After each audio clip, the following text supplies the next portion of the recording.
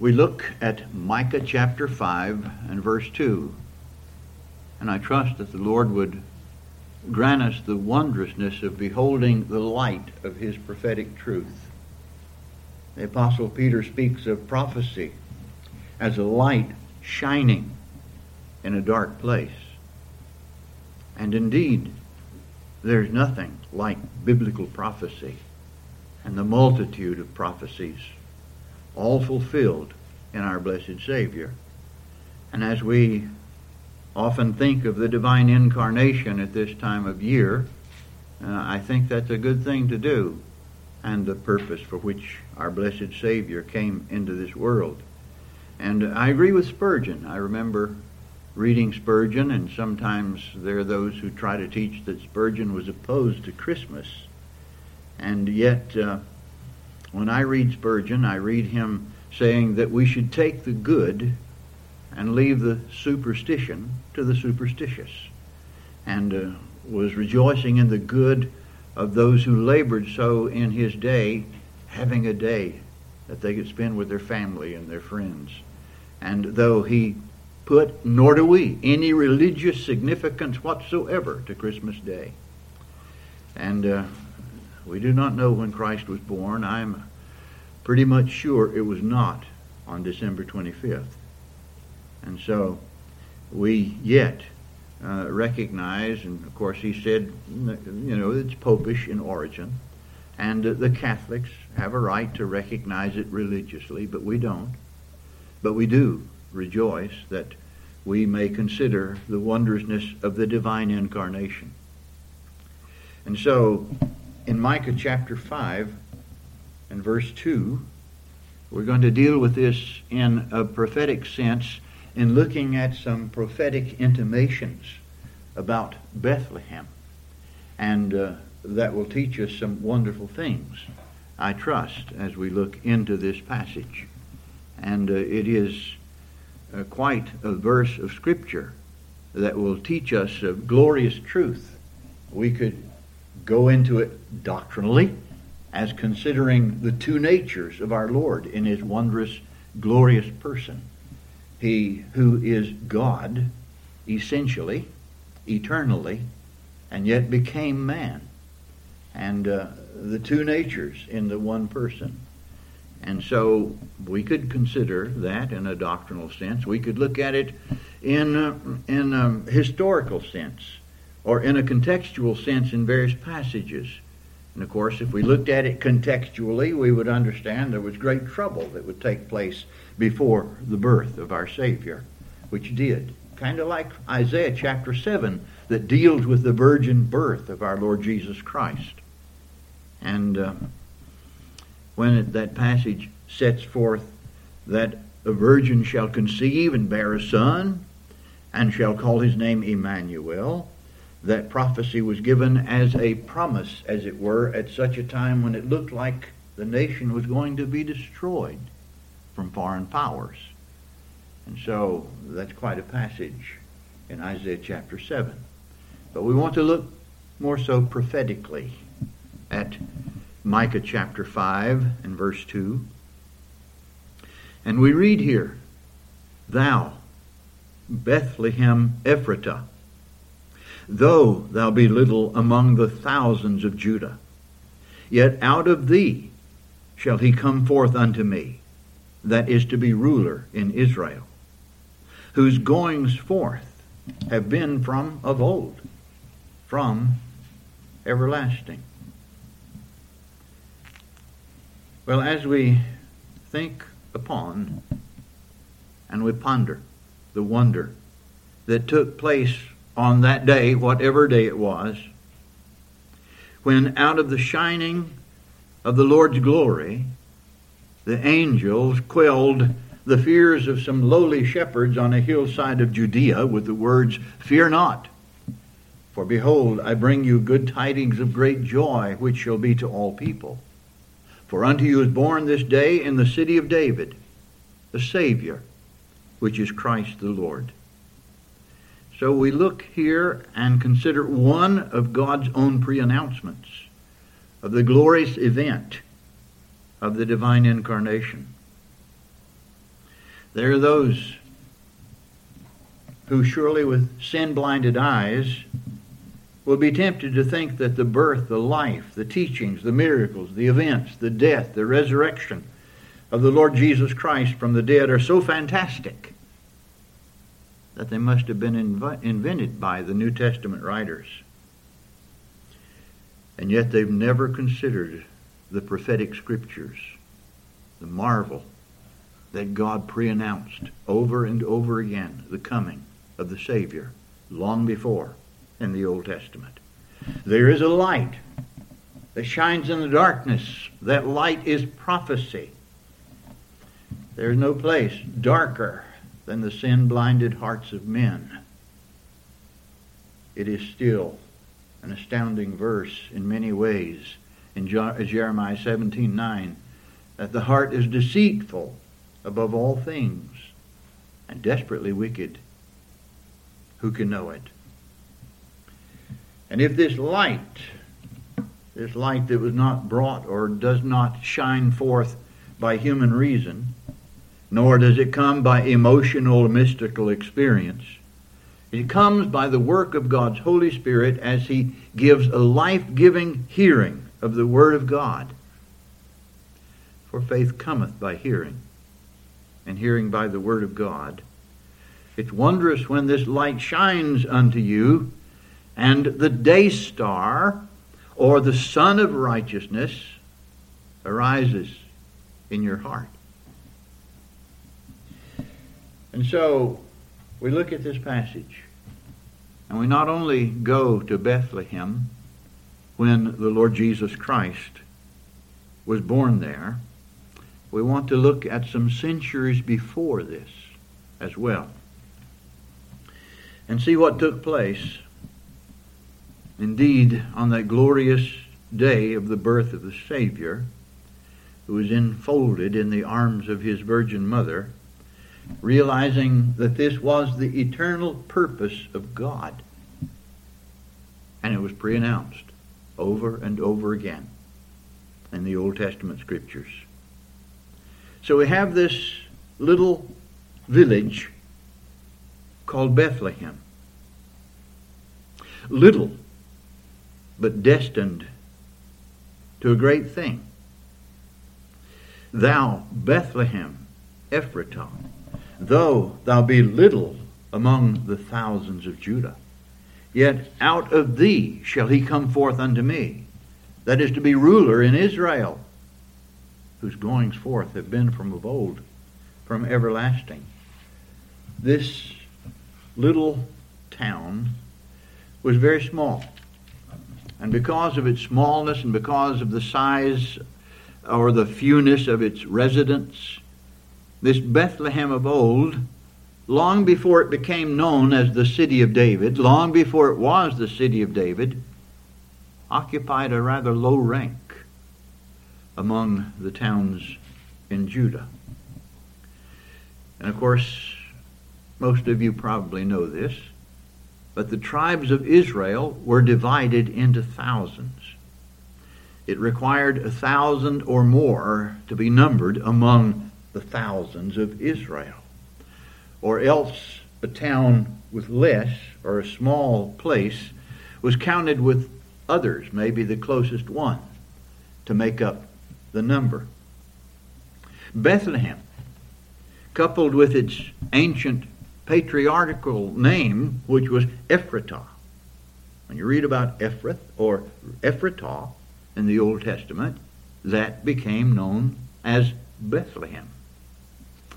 And because of its little size, it was considered so insignificant that the larger and proud sister towns probably looked down upon it, which is common among men. But the contrast in our verse is not between the size of the towns, but Bethlehem's insignificance in the eyes of the world, and yet the great destiny to which God chose this place. When Micah writes about it and draws from Micah 5:2, or Matthew rather draws from it, Micah 5:2, he says it's not the least among those towns. Why does he say that? because of the greatness of the destiny that it had come into. And so this little town was destined to have this great destiny indeed. But the contrast, again, is not between the size of the towns and Bethlehem's insignificance in the size of the world, but that to which God had chosen it. Thou, Bethlehem, Ephratah, though thou be little among the thousands of Judah, yet out of thee shall he come forth unto me, that is to be ruler in Israel, whose goings forth have been from of old, from everlasting. I do rejoice when I read the Scripture, and I realize that God did not choose the great, the proud, and the massive numbers, that he chose the common people. I rejoice to be among the common people of the world. We read in 1 Corinthians 1 that God chose the foolish things of the world to confound the wise, the weak things of the world to confound the things which are mighty, base things of the world, and things which are despised, and things which are not, to bring to naught things that are. I learn in Scripture that God will bring down the proud. I read in Scripture that pride goes before destruction, and a haughty spirit before a fall. I read in Scripture that those who are centered in themselves and raise themselves up and want the praises of men are going to come into some pretty difficult things. The proud God will bring down, and those of low estate in the eyes of men and in their own eyes. Those who know they have nothing of themselves, the Lord Jesus in the Sermon on the Mount describes them as the poor in spirit. Those who know they have nothing of themselves, God is often pleased to raise them to an honor that they always remember they do not deserve. The Lord Jesus in Matthew 11 thanks the Father that he's hid these things from the wise and prudent, and hast revealed them unto babes. The house of David, as intimated in our prophecy, the house of David when Christ, the promised Messiah, would come, would be at its lowest point. And Mary, whose son was also the Son of God, would cry, my spirit hath rejoiced in God my Savior, for he hath regarded the low estate of his handmaiden.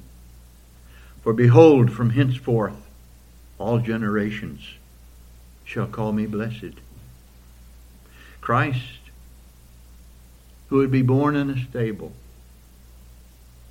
Christ, the Prince of Glory, the Lord of Glory. Christ, who for all eternity bore the riches of the eternal glory of God in manifestation. Christ, who was manifest as God before he came into this world. Christ, who brought all things into existence, was born in a stable and laid where animals fed. And did it for us. For our sakes he became poor, that you through his poverty might be rich. Christ, who was born in that stable, does not shun the poorest of the world, the insignificant of the world, the unknown by the world, but calls all who are burdened with sin to come to him. Come unto me, all ye that labor, and are heavy laden, and I will give you rest. Take my yoke upon you and learn of me, for I am meek and lowly in heart. And you shall find rest unto your souls, for my yoke is easy and my burden is light. If you're known by God, and we're not simply speaking of the divine omniscience, the God who knows all things for all eternity, we're speaking of this relation that God brings His redeemed into. If you're known by God, realize that you're loved with an everlasting love, saved by the grace of God with an everlasting salvation. Does it matter if the world knows you? No. What only matters for eternity is if you're known by God and if you know Him. And if when your body lies in the grave, and it will do so if the Lord tarries, and men walk by and they see the inscription on your tombstone and they say, that doesn't mean a thing to me, I don't know who they were. It's interesting, I like to walk through graveyards. I like to read tombstones. Anybody like to do that? I like to read the inscriptions on tombstones. Some of them elaborate, some of them very brief.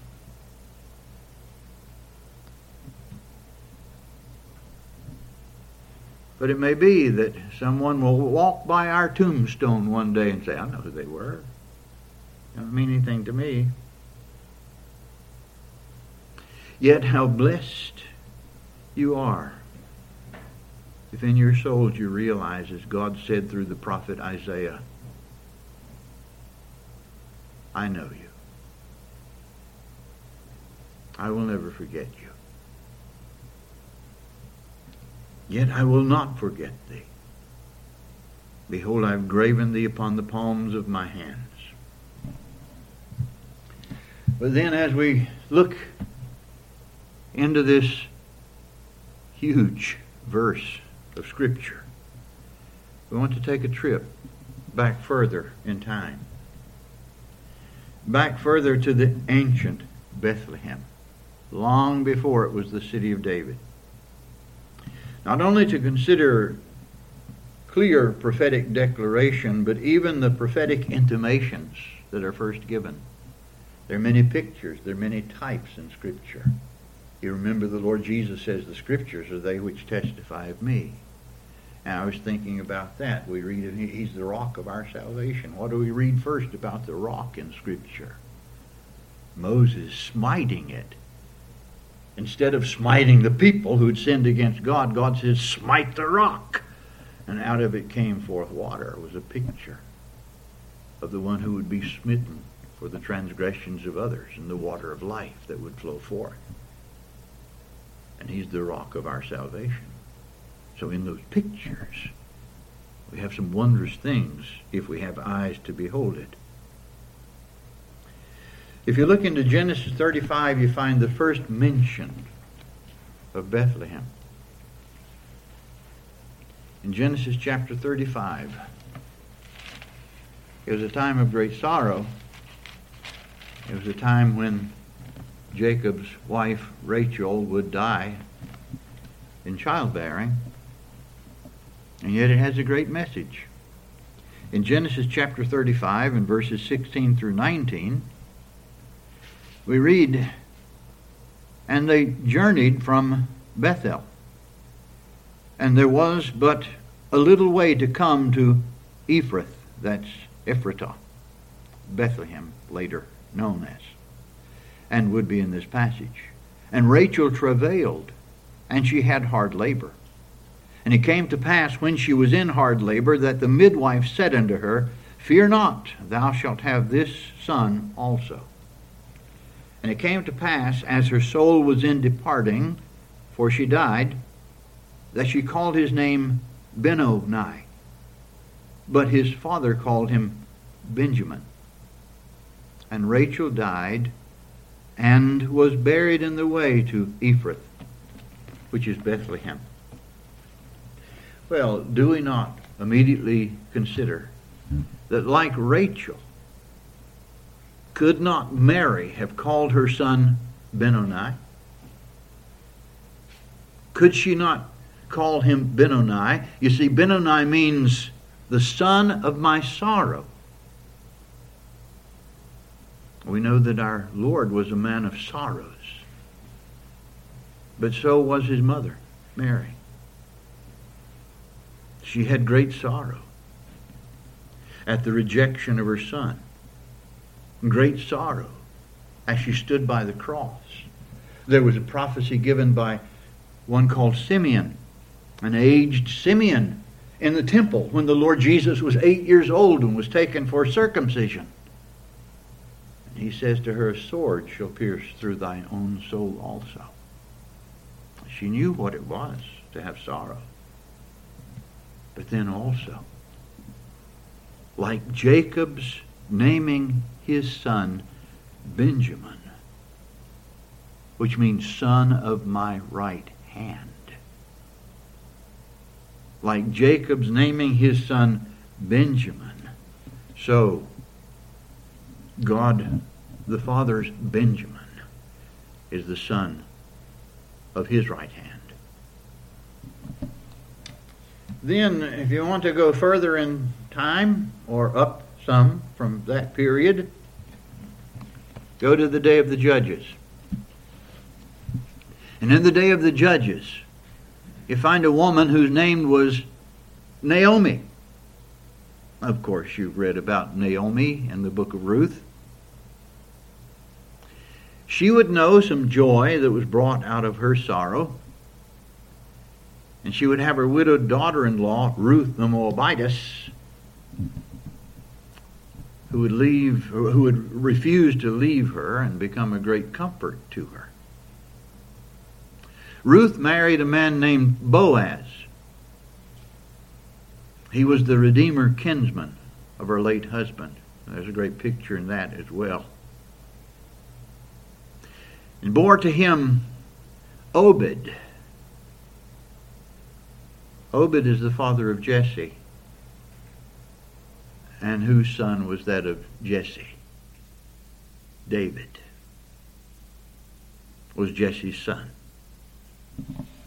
And like Rahab, here was another Gentile who was in the line of Christ. There were Gentiles in the line of Christ.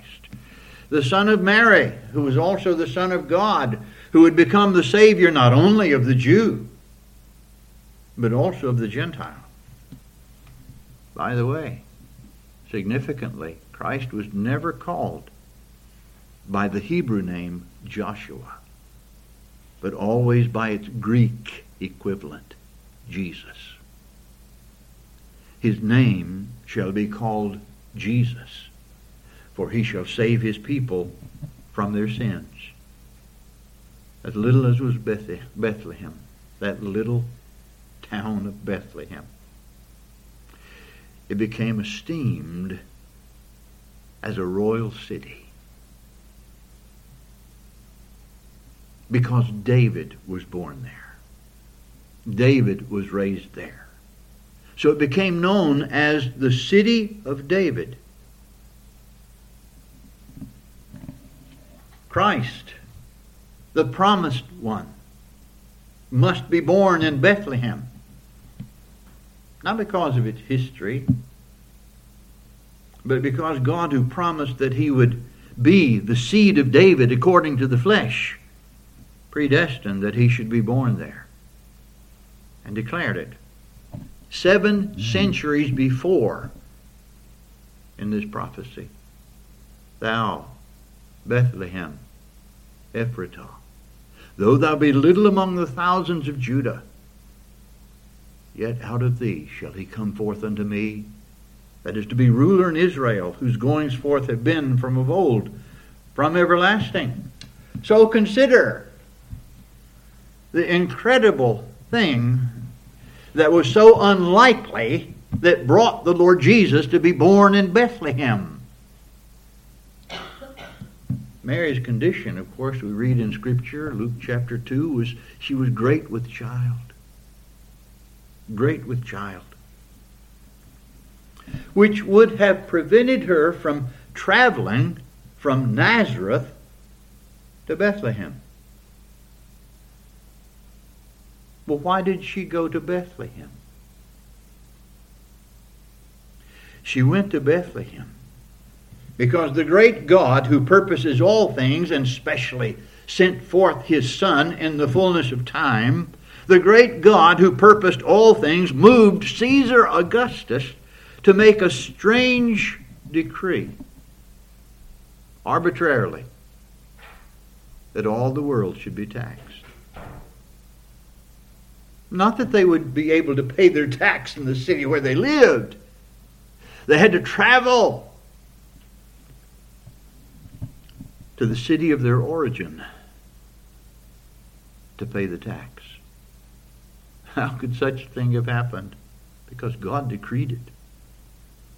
Christ must be born in Bethlehem. And this would, of course, fulfill the prophecy that at the time would be so incredibly unlikely. And at Bethlehem, God sends a message to the lowliest of men, despised, laboring, smelly shepherds on a hillside of Judea. I bring you good tidings of great joy. For unto you this day in the city of David is born a Savior, Christ the Lord.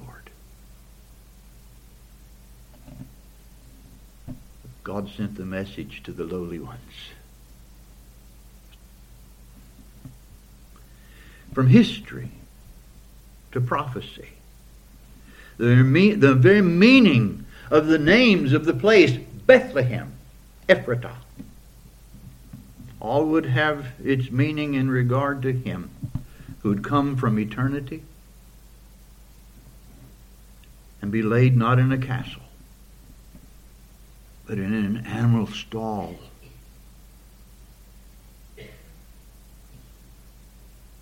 Where animals feed. Bethlehem. The name Bethlehem means house of bread. House of bread. Because here would come the true bread, the bread of life, the bread of heaven, the one who would say, I am the bread of life. I am the bread of life. The bread, this bread that God sent like bread, would have to be crushed. And then it's put into the fire. And made the only food that will give and sustain eternal life. I am the bread of life.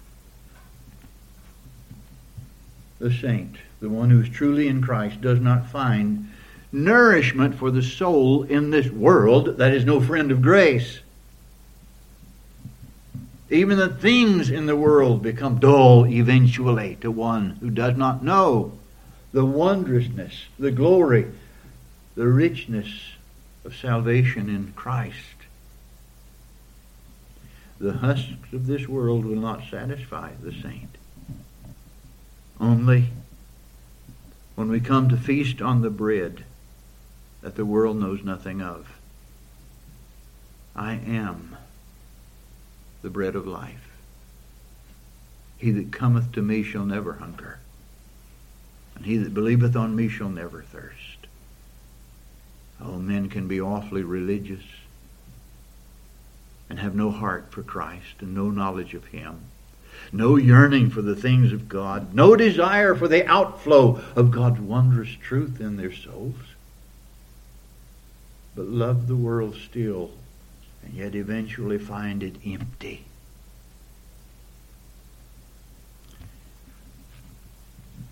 Bethlehem. Bethlehem, house of bread. And then the ancient name, Ephratah, is rather important as well. Ephratah means fruitfulness. For Christ would come and die in the place of sinners He who said, except a corn of wheat fall into the ground and die, it abideth alone. But if it die, it bringeth forth much fruit. And I like the way Spurgeon put it. Our poor barren hearts ne'er produced one fruit or flower till they were watered with the Savior's blood. Bethlehem, Ephratah, gloriously and rightly named, the fruitful house of bread, out of which came all of the abundant provision we shall ever need for life, for living, and for eternal life. Quite a prophecy in this verse.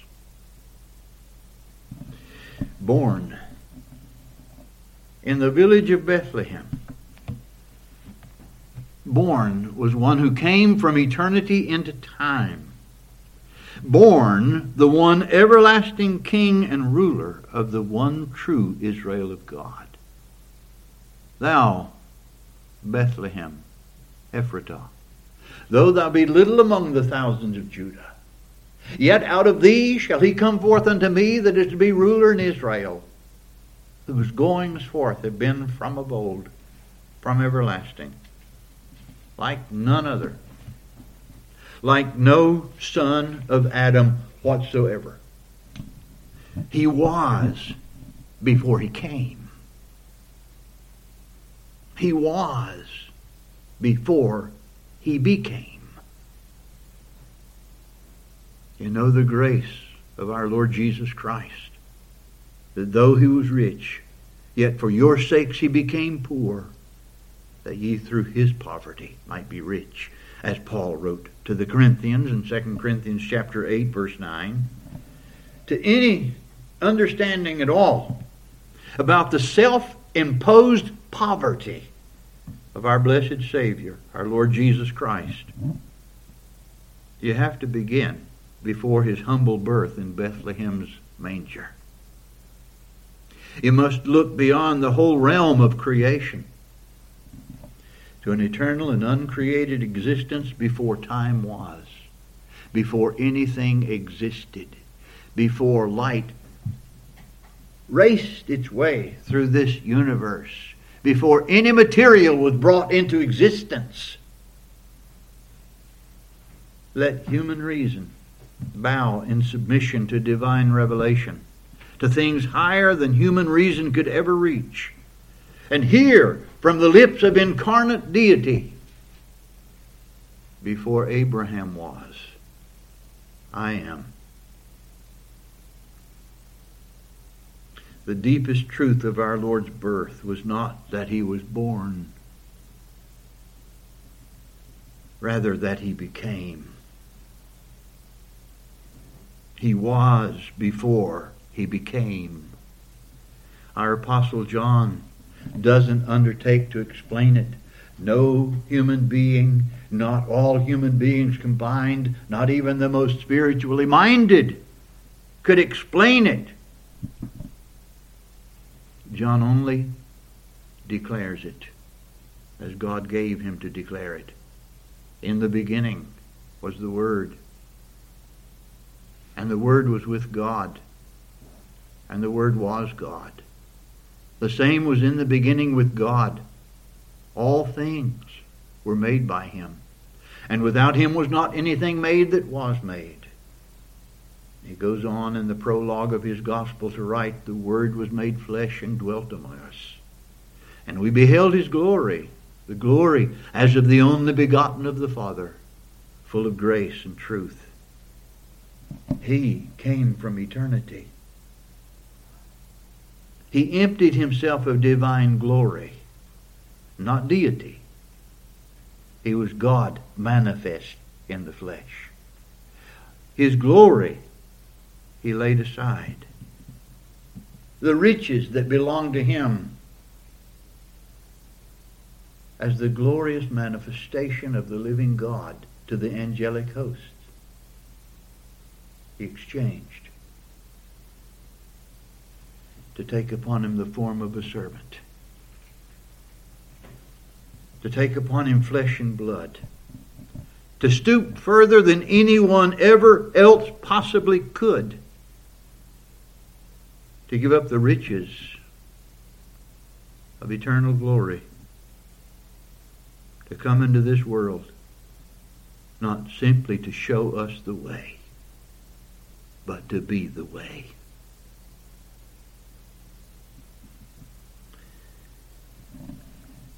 For us to be born means that we had a beginning. In that beginning, we had been given the riches of natural life, a rational soul, endowments, capabilities,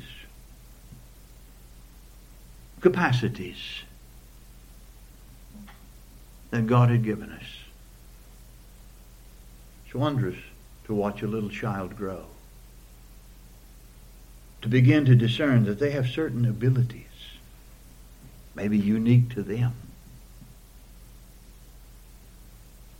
God gives those things naturally to us. When we begin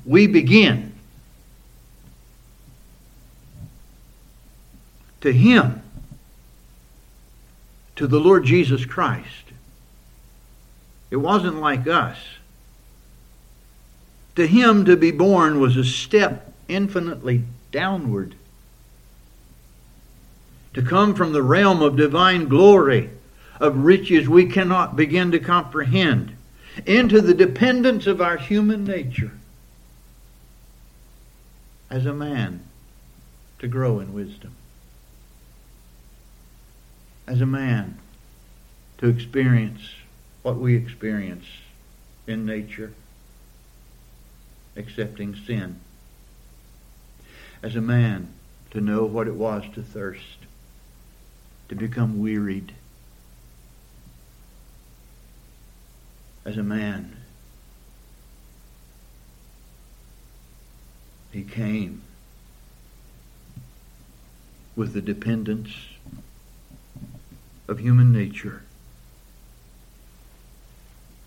The Creator taking upon Him the form of the creature. What an incredible thing. What a marvelous thing. What in all the world can compare to that?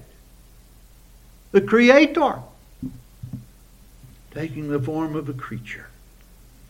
Alone speaking what none other could rightly speak and none other could ever say. In truth, I came down from heaven. I came down from heaven. And for what purpose? The Son of Man came not to be ministered unto, but to minister. And to give His life a ransom for many. Listen to His piercing words in John chapter 8. I am from above, ye are from below. Ye are of this world. I am not of this world.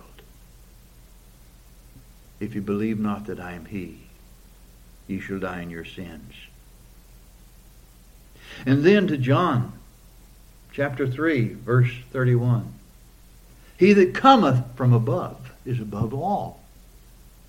He that is of the earth is earthly and speaketh of the earth. He that cometh from heaven is above all. And then a few verses later, he that believeth on the Son hath everlasting life. And he that believeth not the Son shall not see life, but the wrath of God abideth on him. This is He whom God the Father sent into the world, whose very eternal deity the Son possesses as well. The same nature with the Father. Made of the seed of David according to the flesh, and declared to be the Son of God with power, according to the Spirit of holiness by the resurrection from the dead. The Son came into this world to do the will of the Father, in perfect submission to the Father, and perfect trust in the Father. The only place we find in this world perfect trust of God is in our Lord. We sometimes struggle with it. In the darkest hours, in the most difficult days, in the most horrendous suffering, in the greatest of loss as far as this world is concerned, the heart of the Lord was not my will, but thine be done. Perfect submission. Our Lord said prophetically in Psalm chapter 40, verse 7, Lo, I come. In the volume of the book it is written of me. From the first promise of a coming Redeemer, rather vaguely given right at the fall of man, I will put enmity between thee and the woman, and between thy seed and her seed. It shall bruise thy head, and thou shalt bruise his heel. God says to the serpent. From Seth, after Satan moved upon Cain to slay his brother Abel, God gave another whose name was Seth. And his mother Eve recognized that he was the appointed one. Seth. Then from Seth to Shem. From Shem, Noah's son. He was to be looked for. From the three sons of Noah, God had chosen Shem, through whom Messiah would come. The promise gets ever narrower as you go through the Old Testament. God calls one man who is of Shem out of Ur of the Chaldees. His name is Abraham. In thy seed, God says to him, in thy seed shall all the nations of the earth be blessed. Then out of Israel, that comes out of Abraham. Then particularly of one tribe in Israel, of the tribe of Judah, as God gave the prophecy in Isaiah chapter 49 verse 10 to Jacob. The scepter shall not depart from Judah, nor a lawgiver from between his feet until Shiloh, the man of peace, the Prince of Peace, until Shiloh come. And unto him shall the gathering of the people be. Narrow it down further through David. The house of David. The branch of David, Messiah is called. And as God spoke through Jeremiah, the prophet in Jeremiah chapter 23, behold, the days come, saith the Lord, that I will raise unto David a righteous branch. And a king shall reign and prosper, and he shall be the one that shall rule over Israel. His name, Jehovah, our righteousness. The Lord, our righteousness. There is nothing like this book when it is comprehended, believed, loved, because the truth of God is put into our souls. Yeah. Then the very place of his birth. Thou, Bethlehem, Ephratah, though thou be little among the thousands of Judah, yet out of thee shall he come forth unto me. That is to be ruler in Israel, whose goings forth have been from of old, from everlasting. And then how was he to be born into the world? Through the womb of a virgin. A virgin shall conceive, bear a son. And they shall call his name Emmanuel. And the angel comes to a young virgin and says to her, the Holy Ghost shall come upon thee, and the power of the highest shall overshadow thee. Therefore also that holy thing which shall be born of thee shall be called the Son of God.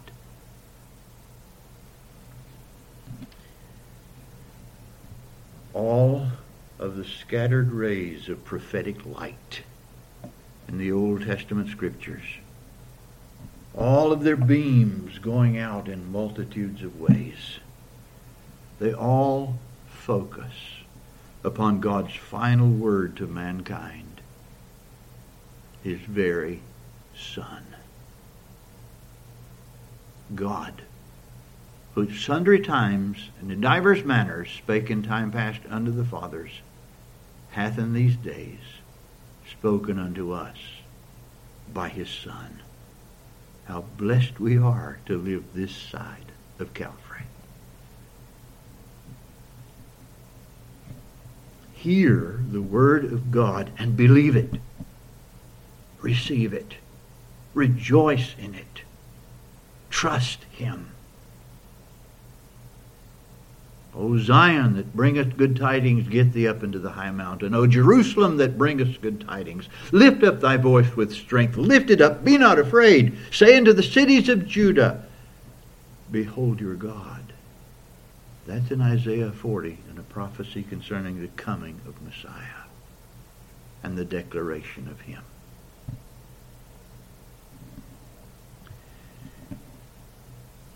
Do you know when men are destined to be kings in monarchies in this world? When they're born into this world, they're not born kings. They're born princes. They may be destined to become kings, but they're princes. But he was born a king. He was born a king. Those men that came out of the east, the Magi, their question was right. Where is he that is born king of the Jews? Born a king. The only true ruler of the eternal Israel of God. For unto us a child is born, unto us a son is given, and the government shall be upon his shoulders, and his name shall be called Wonderful, Counselor, the Mighty God, the Everlasting Father, the Prince of Peace. Of the increase of his government and peace there shall be no end upon the throne of David and upon his kingdom, to order it and to establish it from henceforth, even forever. The zeal of the Lord of hosts will perform this. What a light we have in prophetic Scripture. What glorious truth, long given before the coming of the divine incarnation. Let us, my brother and sister, always bow in faith before the golden scepter of our Lord's cross, by whom alone we are redeemed to God, to give ourselves up to Him, to be His alone, no longer our own, and with our lives and with our lips glorify Him who loved us and gave Himself for us.